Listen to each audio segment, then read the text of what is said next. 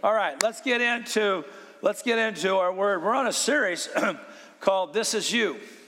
This is you. The premise of this series is I can't move forward in what God wants me to do unless I understand who I am.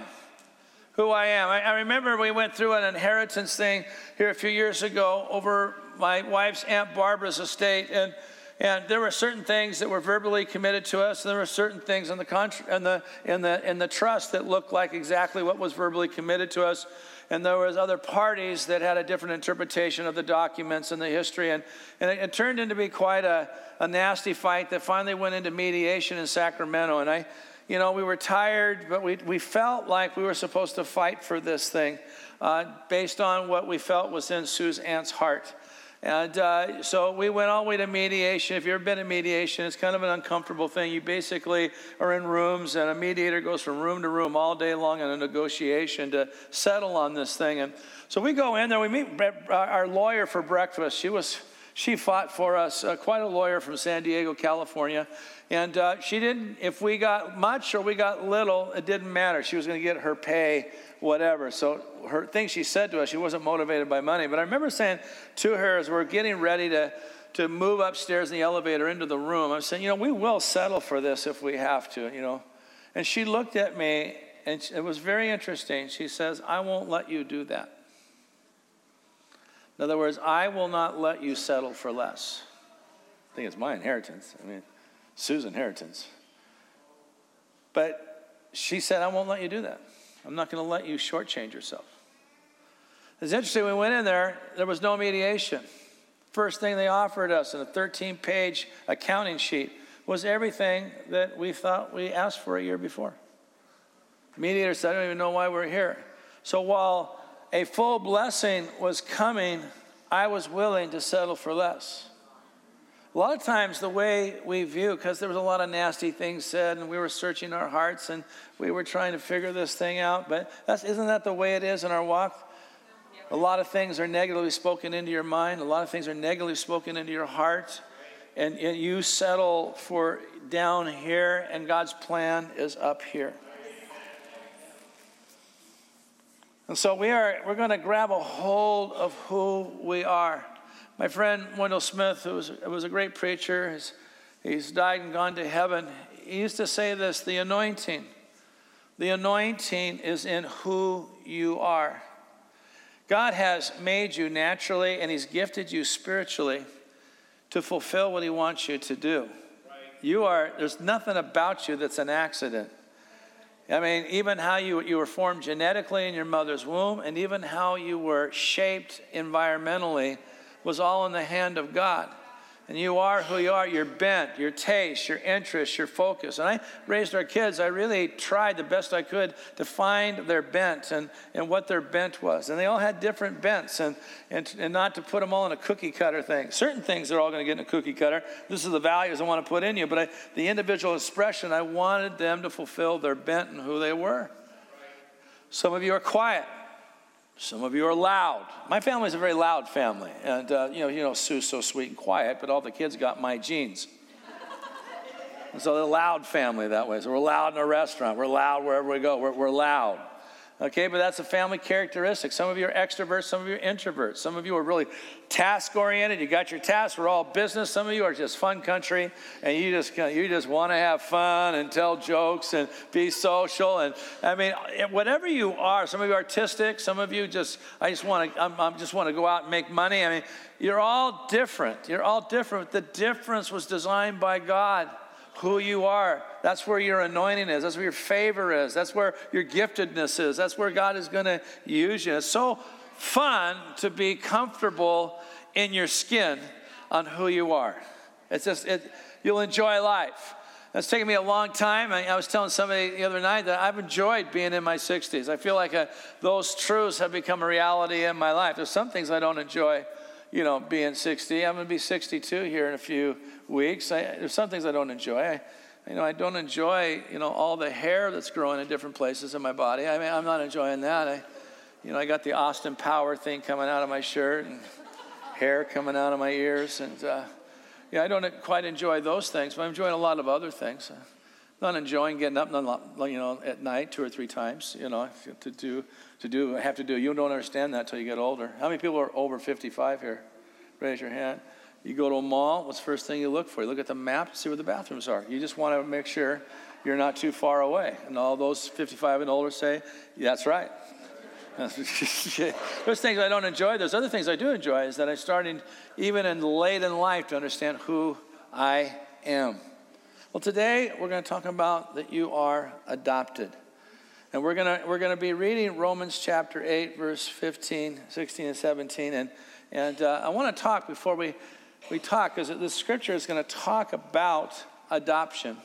I want to frame in adoption, not from the way we understand adoption in our culture, but the way adoption was understood in Paul's culture. When Paul uses the word, you are adopted, he's not thinking in Jewish terms, because there wasn't adoption in Jewish culture. Jewish culture inheritance was based on family line blood. No outsiders were brought in. And so if I had a son, it goes to my son. If I didn't have sons, it would go to my daughters. And if it was my daughters, they got the inheritance, but they couldn't marry anybody outside of their tribe to keep it within the tribe, the clan, and the family. And so there was these inheritance laws to keep things in equal distribution in the Jewish economy. So when Paul's talking about adoption, it's not a Jewish concept, it's a Roman concept. And the Roman concepts had a thing called paterfamilias. Paterfamilias it meant this. They wanted to keep, the inheritance moving forward from family to family, where someone is the head priest over every house to bring stability to the Roman culture. So if I had no sons, I could bring an outsider in and make him an heir to my estate and adopt him. When that person came in from the outside and they became an heir, they just weren't an heir, they were a joint heir. In our culture, we receive an inheritance at the point of death. Someone dies and we have an inheritance. In Roman society, you were an heir by birth. So when you became the adopted, you were equal to the adopter, and the estate was yours at that point in time. So you had equal authority in that. Now you kind of know when it says we are joint heirs with Christ. Whatever Christ has received, we have received. That's a powerful concept. You think about that. All your debts were canceled as you brought into this family, and you accepted a full new identity. And so when Paul's talking about this, he's using Roman culture terms. And isn't that interesting that when we give our life to Jesus and we're born again, that at that point, we become heirs. Now, we keep thinking on the by and by. We keep thinking when we go over to glory land, okay? That's when we think. But we are heirs now. Just punch the person next to you and say, now, come on, wake them up a little bit. Now. We're heirs now. So let's look at, taking that concept of Roman adoption, let's look at this. For you did not receive the spirit of slavery to fall back into fear. You're not a slave to fear. Slaves fear. I don't do this. I broke a dish. I'm getting whacked. I'm full of fear. You're not there. You're family. But you have received the spirit of adoption as sons, by whom we cry, Abba, Father. Now, Abba, Father is a very intimate term. You go to Jerusalem today, you find kids in the park running to their parents. They're going to cry out, Abba, Abba. And so you have the great right to know God as your Father, not as the Ancient of Days, not as one who rides upon the clouds, not as one who dwells in inapproachable light, which are all biblical terms I'm using, but you get to call God Dad. That's irreverent. First time I had someone write me a letter, they used the word dad. I just thought, come on, how disrespectful. But they were right. Abba is daddy. I cry daddy. I cry daddy. That's the Spirit in me, the Holy Spirit, the Spirit of God has something within me. He said, Bob, cry out daddy. Cry out daddy. Cry out daddy. That's what we get to know God is. And he goes on to say, the Spirit himself bears witness with our spirit that we are children of God. We're to walk with that witness in us, in our inner being, that we are children of God. And if children, because of pater familias, then we are heirs. We are heirs of God, and we're fellow heirs with Christ. Wow. You see, in eternity, there's going to be on the gate of heaven, there's going to be a big sign, like you come to, LT Ranch or something, and it's going to say, God and sons and daughters. We get to share it all. If we share it all then, we get to share our inheritance now.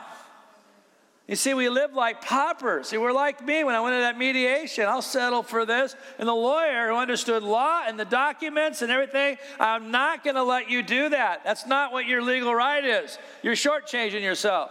But we're paupers. We're not kings in our mindset. And being paupers and not kings, we ask little prayers, baby prayers, little squeaky prayers. We don't ask prayers like, God, if you ask me really to go do this, then I'm going to need this, and begin to ask for it. Now, I'm not talking about magic wand Christianity. I'm going to wave it because I want a Lexus. So, Lord, right now, in Jesus' name, give me a Lexus. I'm not talking about that. Now, if God gives you a Lexus, God bless you. But I'm talking about in the context of his will, in the context of what he wants to do through you. And so everything you need, from shelter to money to comfort to friendship to helpers to gifting to open doors and protection, everything else, you get to ask God all those things you need. You get to say, God, I'm believing you for this thing, because you're not a pauper, you're a king, you're a queen. Now notice this. He predestined us for adoption as sons through Jesus Christ, according to the purpose of his will. God took the initiative. He wanted you. I want that one. I want that one. It's amazing to us, some of the people God wants, some of the people he chooses, some of the people he goes after. But what's the beauty of this thing? If you really understand the doctrine of predestination, you need to understand it in the context of intimacy. He wanted you. He wanted you. Shared that one time to a bunch of interns. We had a young man who's now at our church plant in Tri-Cities, Stephen Teese. Just got back from Iraq, gave his life to Jesus in one of our house churches, and his friend committed suicide, was in combat with him. And when he heard that, he just blurted out in class. He said, that makes me feel so special. That's what it should make you feel like. You are special. You're incredibly special. John says, some, however, did receive him and believed in him, so he gave them the right to become God's children. Just the authority. Now, my kids, my kids don't make an appointment to see me at church. They just barge into the parking lot and into the office and down the hallway, and they come right in my office. Because why? Because they're my kids. And they have that right. They have that authority. You have that authority with God. My house is their house. They come, they use it all the time. They take my chicken eggs. They rob my freezer. They plan my vacations. They set my budget for the vacation. It includes them. Why? Because they're my kids. They're heirs of what I have. Okay, they understand. They function as kids. That's the way God wants us to function, as kids. His kids. Adopted. You see, you can imagine how this would affect the way you serve Jesus and walk with Jesus and approach life. You get your shoulders back. You get your head up. I mean, yesterday, I got to watch my University of Washington Huskies wipe out the University of Oregon Ducks. No one's bragging. It was 70-20. Okay. But they didn't walk out on that field like they've done year after year. We're kind of like a 500 team, and we're kind of, this is who we are. Maybe we'll win, maybe we won't. They got ranked 5th in the nation. Now they're a contender for the national championship. They walked on that team. This is who we are. Now, I remember playing in competitive sports. You have to have that mindset. I hope we can survive. You're going to be dead. You got to believe. You got to move yourself forward. That's what they do in psychological training with athletes. I mean, they get them visualizing, doing everything to get your full potential going. And they went out believing who they were, and they proved it. Well, we're the same way. We're the same way. Who you are will determine how far you go. Now, let's talk about our salvation for a second, because there's a negative and there's a positive effect of our salvation. In other words, there's negative and positive significance to the salvation. What do you mean by that? Let's just talk about the negative effect. The Bible says, and negative effect is this. First, let me just say this. It's the cancellation of judgment against us. Whether you realize it or not, there is judgment against you if you have not put your faith in Christ. And that's a horrible thing to live with. Why? Because God's mean? No, because you've sinned against God. You've rebelled against God. There's judgment against you. I had someone call me up, and you may have had the same phone call. They called me up. First, they left a message in my voicemail. This is so-and-so. I am an agent with the IRS, and you're to contact me on this case number. Well, this is about 6 months ago. Maybe it was over a year ago. I said, okay, all right. Case number and IRS. And so I call, and I need to talk to officer so-and-so at the IRS, and this is my case number. And all of a sudden, I was a little suspicious when they wouldn't connect me with that person. The person who received the call took me on, and they said, well, you're under criminal investigation. I want to read what took place, and you have not paid your taxes, and if you do not straighten this thing out, you're under criminal investigation. They could confiscate your house. You can be in prison for this many years. And they just went doing it. And I'm telling you, fear just came into me. And I said, how come I haven't gotten anything in writing on this, on any documentation? It's the first I've heard about this. I was fearful. My heart was beating. I'm under judgment. And then they blew it. And then they said, this is regards to your 2009 taxes. Ha! I got audited in 2009. The IRS paid me. Who are you? And click. Okay. But that was better than the one that says, you give us $5,000 or we're going to kill you. That was a nice one. Me and my boys. That's okay. Me and my boys are going to whack you. Fun things we got coming online and telephone and internet and everything else. But here's the issue. I felt this judgment against me. And the Bible says that the judgment against us because of what Christ has done has been canceled. Romans 3:24 says, being justified freely by his grace. Freely means without cost. Justified means you're acquitted from wrong. The sentence has been paid. There's no more condemnation. There's no more judgment. You don't have to serve any more time. But the problem with this picture, it's incomplete on what salvation is. So a prisoner, he goes to jail, and in jail he pays his time. Let's say he does 5 years and for theft or something, and he's in there for 5 years, and he gets out of jail. What you think, they're going to get out of jail, and they got a reentry program. No, they don't. You get out of jail, and the gates shut behind you, and you got to rebuild trust with society. You don't have any money. You don't have any apartment. You don't got anything. You don't got a job, and you don't even have a good name. It's like, how do they dig themselves up? That's a great question.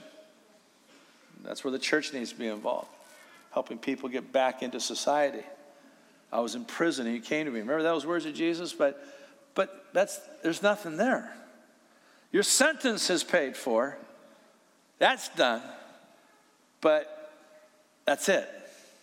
That's not salvation. So to just talk about justification is incomplete. There's a positive effect And the positive significance of adoption is that is you're restored to a place of favor with God. Now, turn on your smartphones and go to your YouVersion or your Olive Bible study, or get your Bibles open. Turn to 1 John chapter 3 and verse 1. Let's talk about what it now means to be restored to favor. Not just the sentence has been paid, but I've been restored to favor.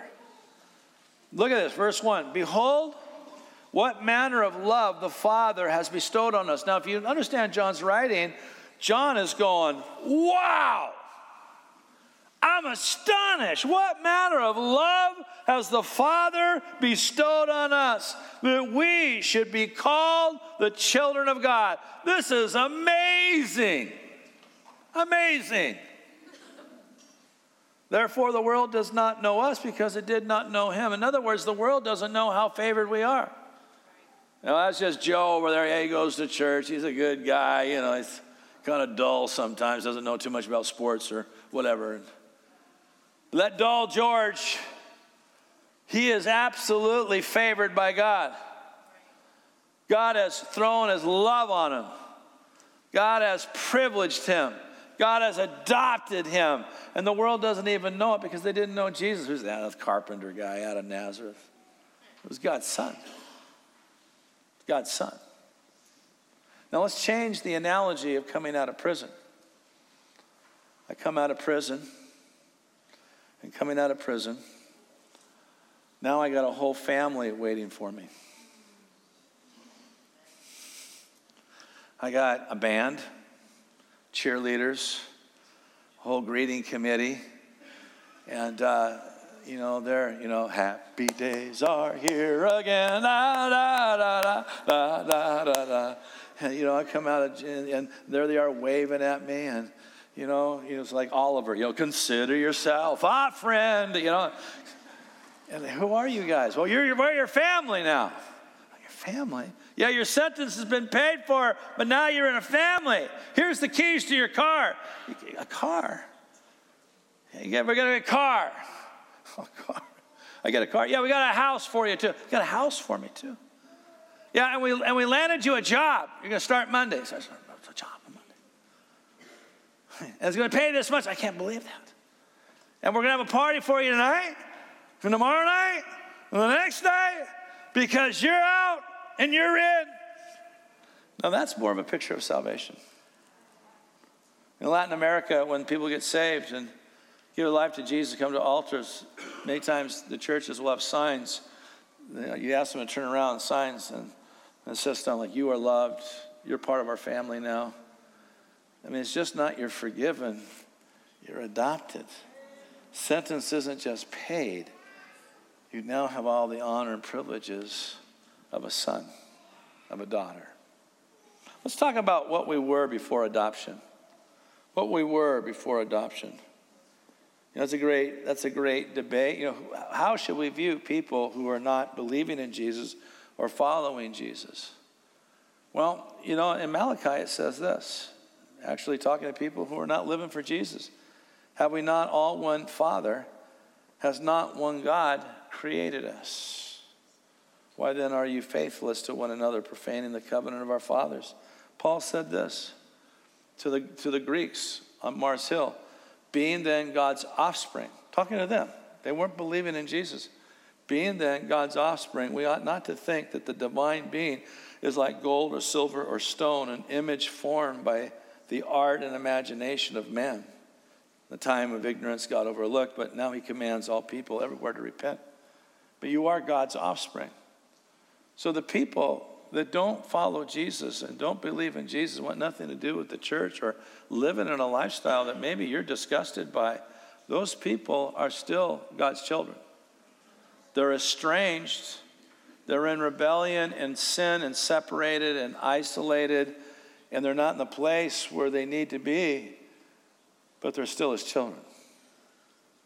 If you understand this, you'll understand the depths of the parable of the prodigal son. It was a prodigal son that went and lived a prodigal or a wasted life. It was the prodigal son that was brought back in. It wasn't just a backslidden Jew. It was a prodigal son who was brought into relationship. When you're looking at people that, okay, I got an assignment to try to reach this person, they may be rude, they may be mean, they may be violent. I heard this week a tremendous preacher by the name of Mekon Carter out of Yakima. And Mekon was one rough guy in high school. He was the type of guy that he said the Christians were all scared of me. You know, he was violent, drug user, tough guy, and everything else. And there was a Young Life worker who invited him to go to a Young Life camp. And he didn't go. Did his drugs, did his wildlife and everything else. And got saved at the age of 18. He was a barber in Yakima and became famous, kind of this barber that won everybody to Jesus. He ended up pastoring a church that got thousands in it today. And years later, as he's now serving the Lord, this other Young Life worker who knew Mekon went to connect with this guy in Arizona. Guys in Arizona now that invited him years before to this camp. And he says, yeah, man, things are going great up in Yakima. And he mentioned Mekon. He mentioned Mekon Carter. And this Young Life worker, this is years later, like 20 years later, they said, who would you say? Yeah, Mekon Carter. He was that ex-barber, got saved. He now a pastor of a church. Mekon Carter? I want you to know, since the day he rejected going to that camp, I have not stopped praying for him every day for the last 20 years. You see, they're still God's kids. They're estranged. They're isolated. They're lost. They're hurting. They're deceived. But they're still his kids. We got to look at people as created in the image of God. Now, how does this reveal the nature of God? What's this say about us? Well, first this says that God is tender-hearted and kind towards us. You know, God's not mean. Sometimes the Church of the West, because we've stood for things, we've had to be careful to make sure we show God's love at the same time and not misinterpret that we're mean people. God is tender. He's compassionate. Psalm 103, verse 14 says this. Starting with verse 8, describes this with God. Psalm 103. Go open your Bibles to this. It says, the Lord is merciful and gracious. He's slow to anger. And notice that he's abounding in mercy. He will not always strive with us, nor will he keep his anger forever. He has not dealt with us according to our sins. I'm glad he has not dealt with me according to my sin, nor punished us according to our iniquities. I'm glad he didn't punish me according to my sinfulness and the iniquities in my life. For as the heavens are high above the earth, so great is his mercy towards those who fear him. Notice, his mercy is great. Paul said, God who is rich in mercy. As far as the east is from the west, so far he has removed our transgressions from us. Listen, as a father pities his children, so the Lord pities those who fear him. For he knows our frame, and he remembers that we are dust. He understands you're limited. He understands you're weak. He understands that you've fallen back. He understands that you didn't do everything right. He understands you don't have your A game together. He understands that maybe somehow you don't always get it correct. But he's merciful. Merciful. And he's tender. It means God's rich in mercy. Deuteronomy 5 says, God who shows mercy to thousands. Ephesians 4:32, it says, be kind to one another and tenderhearted, even as God, for Christ's sake, has forgiven you. Come on, God is tenderhearted. God is kind. This is what it says about God. It means that God cares for us. Jesus in Matthew 6 says, listen, you're more valuable than birds and grass. And God takes care of the grass and he takes care of birds. You got more value than those things, and God's watching over you. Luke 11, Jesus talks about using some hyperbole. He goes, which father among you, if your child asks for bread, you give him a stone? Annalise was a kid and she asked for a peanut butter sandwich. I wasn't going to go out and get 2 rocks, smooth them down, put some peanut butter and jelly on them, and say, here, kid. You'd say, like, how sick. Annalise, where's your teeth? Well, my dad's been feeding me peanut butter sandwiches. What father, if you ask for fish, will he give you a snake? So, Daddy, I want fish sticks. No problem, honey. Here's your fish sticks. All of a sudden, snakes are on the plate, just kind of scrolling around. He says a very sick father. Well, that's the way we view God. We view God with a sick set of glasses on. We think he's only going to give us snakes. Yeah. We think he's only going to give us rocks. If he asks the egg, we give him a scorpion? Well, that would be sick. What'd you give your kids for breakfast? Well, I kind of fry up scorpions. It's actually good scrambled. Don't kill them. Don't scramble too much. You want them moving. They say, oh, Bob, you're sick. Well, that's how we see God. We think God's going to give us scorpions, snakes, and stones. When he said he'd give us bread and fish and eggs. I mean, he's going to watch over every detail of your life. That's what it means. It means God is our Father, not a policeman. Now, I appreciate the police, but they're not here to be my parent. They're here to enforce law. So when a police officer pulls me over because I'm speeding, he's not going to come up to me and put his arm around me. Calm. It's a warning, Bob. You know better. Usually he's going to write me a ticket and just say, have a nice day, Mr. McGregor. Have a nice day. He just gave me a ticket. Have a nice day. I was with Ed Hewitt on a ride-along one time. Ed was a wonderful man, a part of our church, lives in California now, and he was a great father to his 3 kids, loved his kids. And we came across some kids in junior high up at Skyview High School running around on a Friday night. And he recognized one of the girls. She was about Natalie's age at the time. At the time, it was about 12, 13 years of age. And he goes, I remember you. She goes, yeah, you came into that house. The neighbors were reporting. I didn't have any clothes on. I was kind of doing my thing with these guys. And talking about her big sexual exploits at the age of 12 or 13. I'm thinking, she's the same age as my daughter, Natalie. So this whole father heart comes. And I know that his heart was broken, but he couldn't be a dad. He was a policeman. I'm sure when he went home, he went and hugged his kids. But somehow we view God as a policeman, just an enforcer of the law. He's not a policeman. He's your dad. Goes much deeper. He's out for your good. He's going to work you through it. He's going to be compassionate, even though if he has to be a disciplinarian. It means God has provided everything that I need. If I'm an heir now, then everything I need to do his will has been provided for me. And I have to walk in that confidence. Now, what does this mean for us in wrapping this up? It means a few things. First thing it means is this. It means that we can be assured that we are wanted. Maybe you came to Jesus with some sexual deviancy and you're kind of saying, it's kind of amazing. People talk about being drug addicts, running with gangs.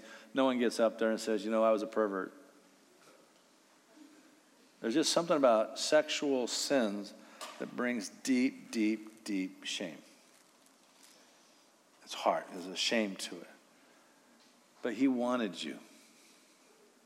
He wanted you even in that bondage.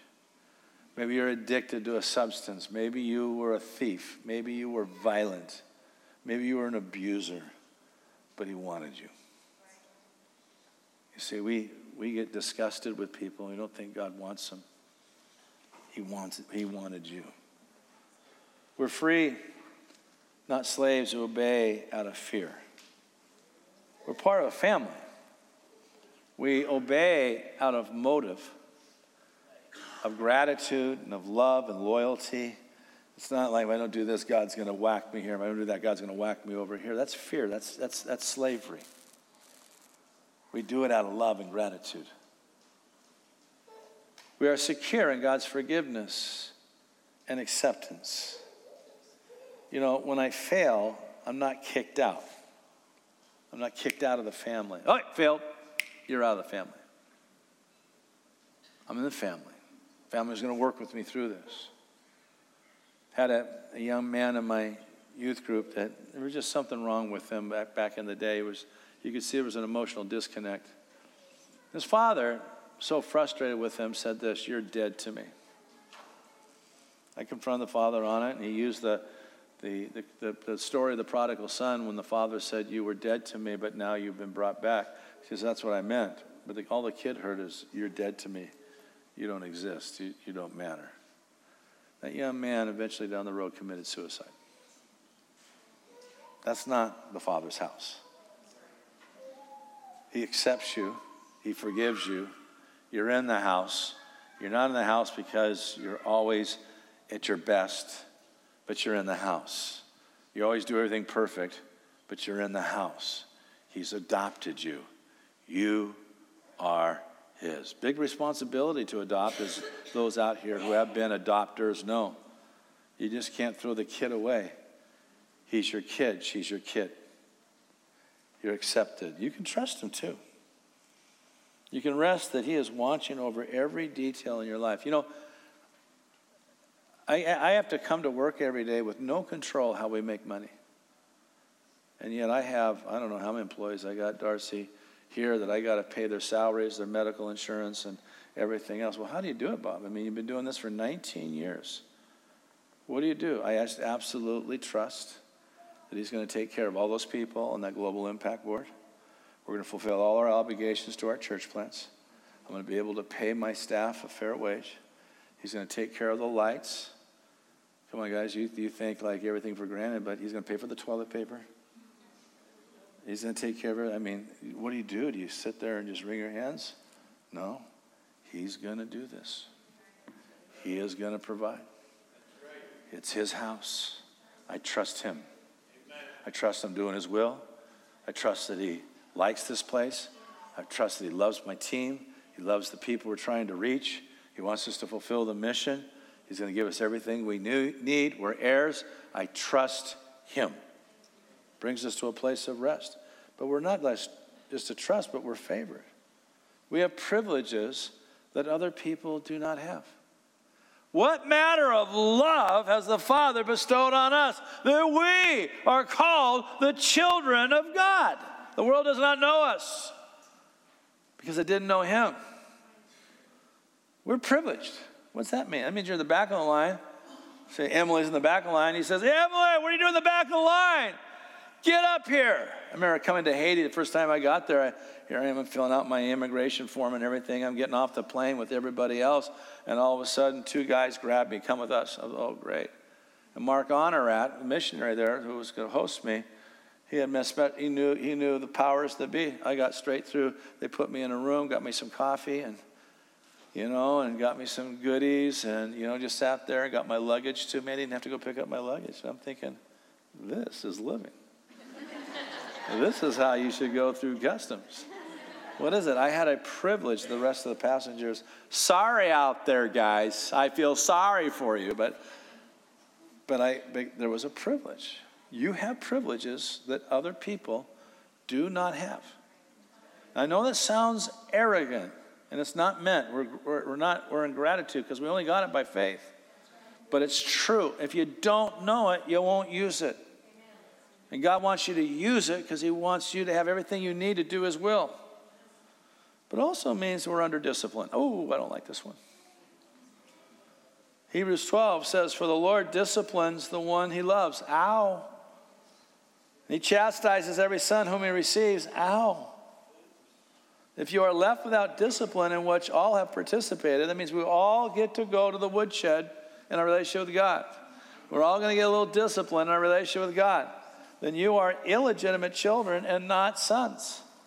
So sometimes God has arranged a little spanking for you. Sometimes God has arranged a little time out in the corner. Sometimes God has revoked some of your privileges. And sometimes God has allowed you to go to do this thing again. I've already done that, Lord. You're going to do it again, and you're going to do it again, and you're going to do it again until you get it right. Why? Because he loves you.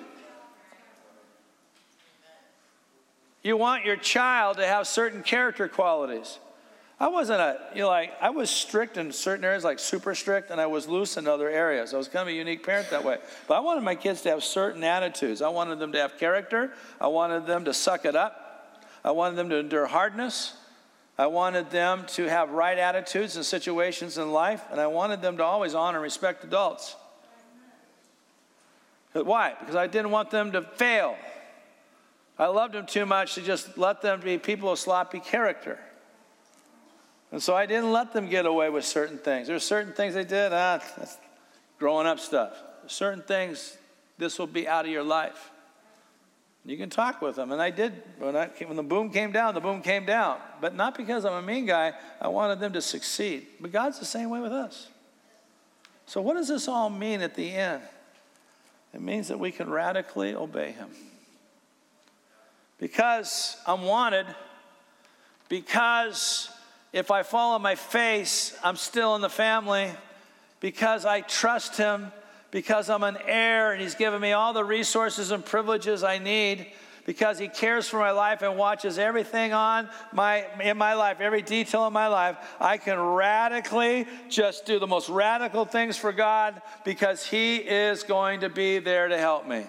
That's why one of the first things they teach YWAM missionaries is the Father heart of God. You get the Father heart down, you can go to the nations. You get the Father heart down, you can take great risks. You get the Father heart down, you can move forward in the will of God. Because you're a son, you're a daughter. And this is you.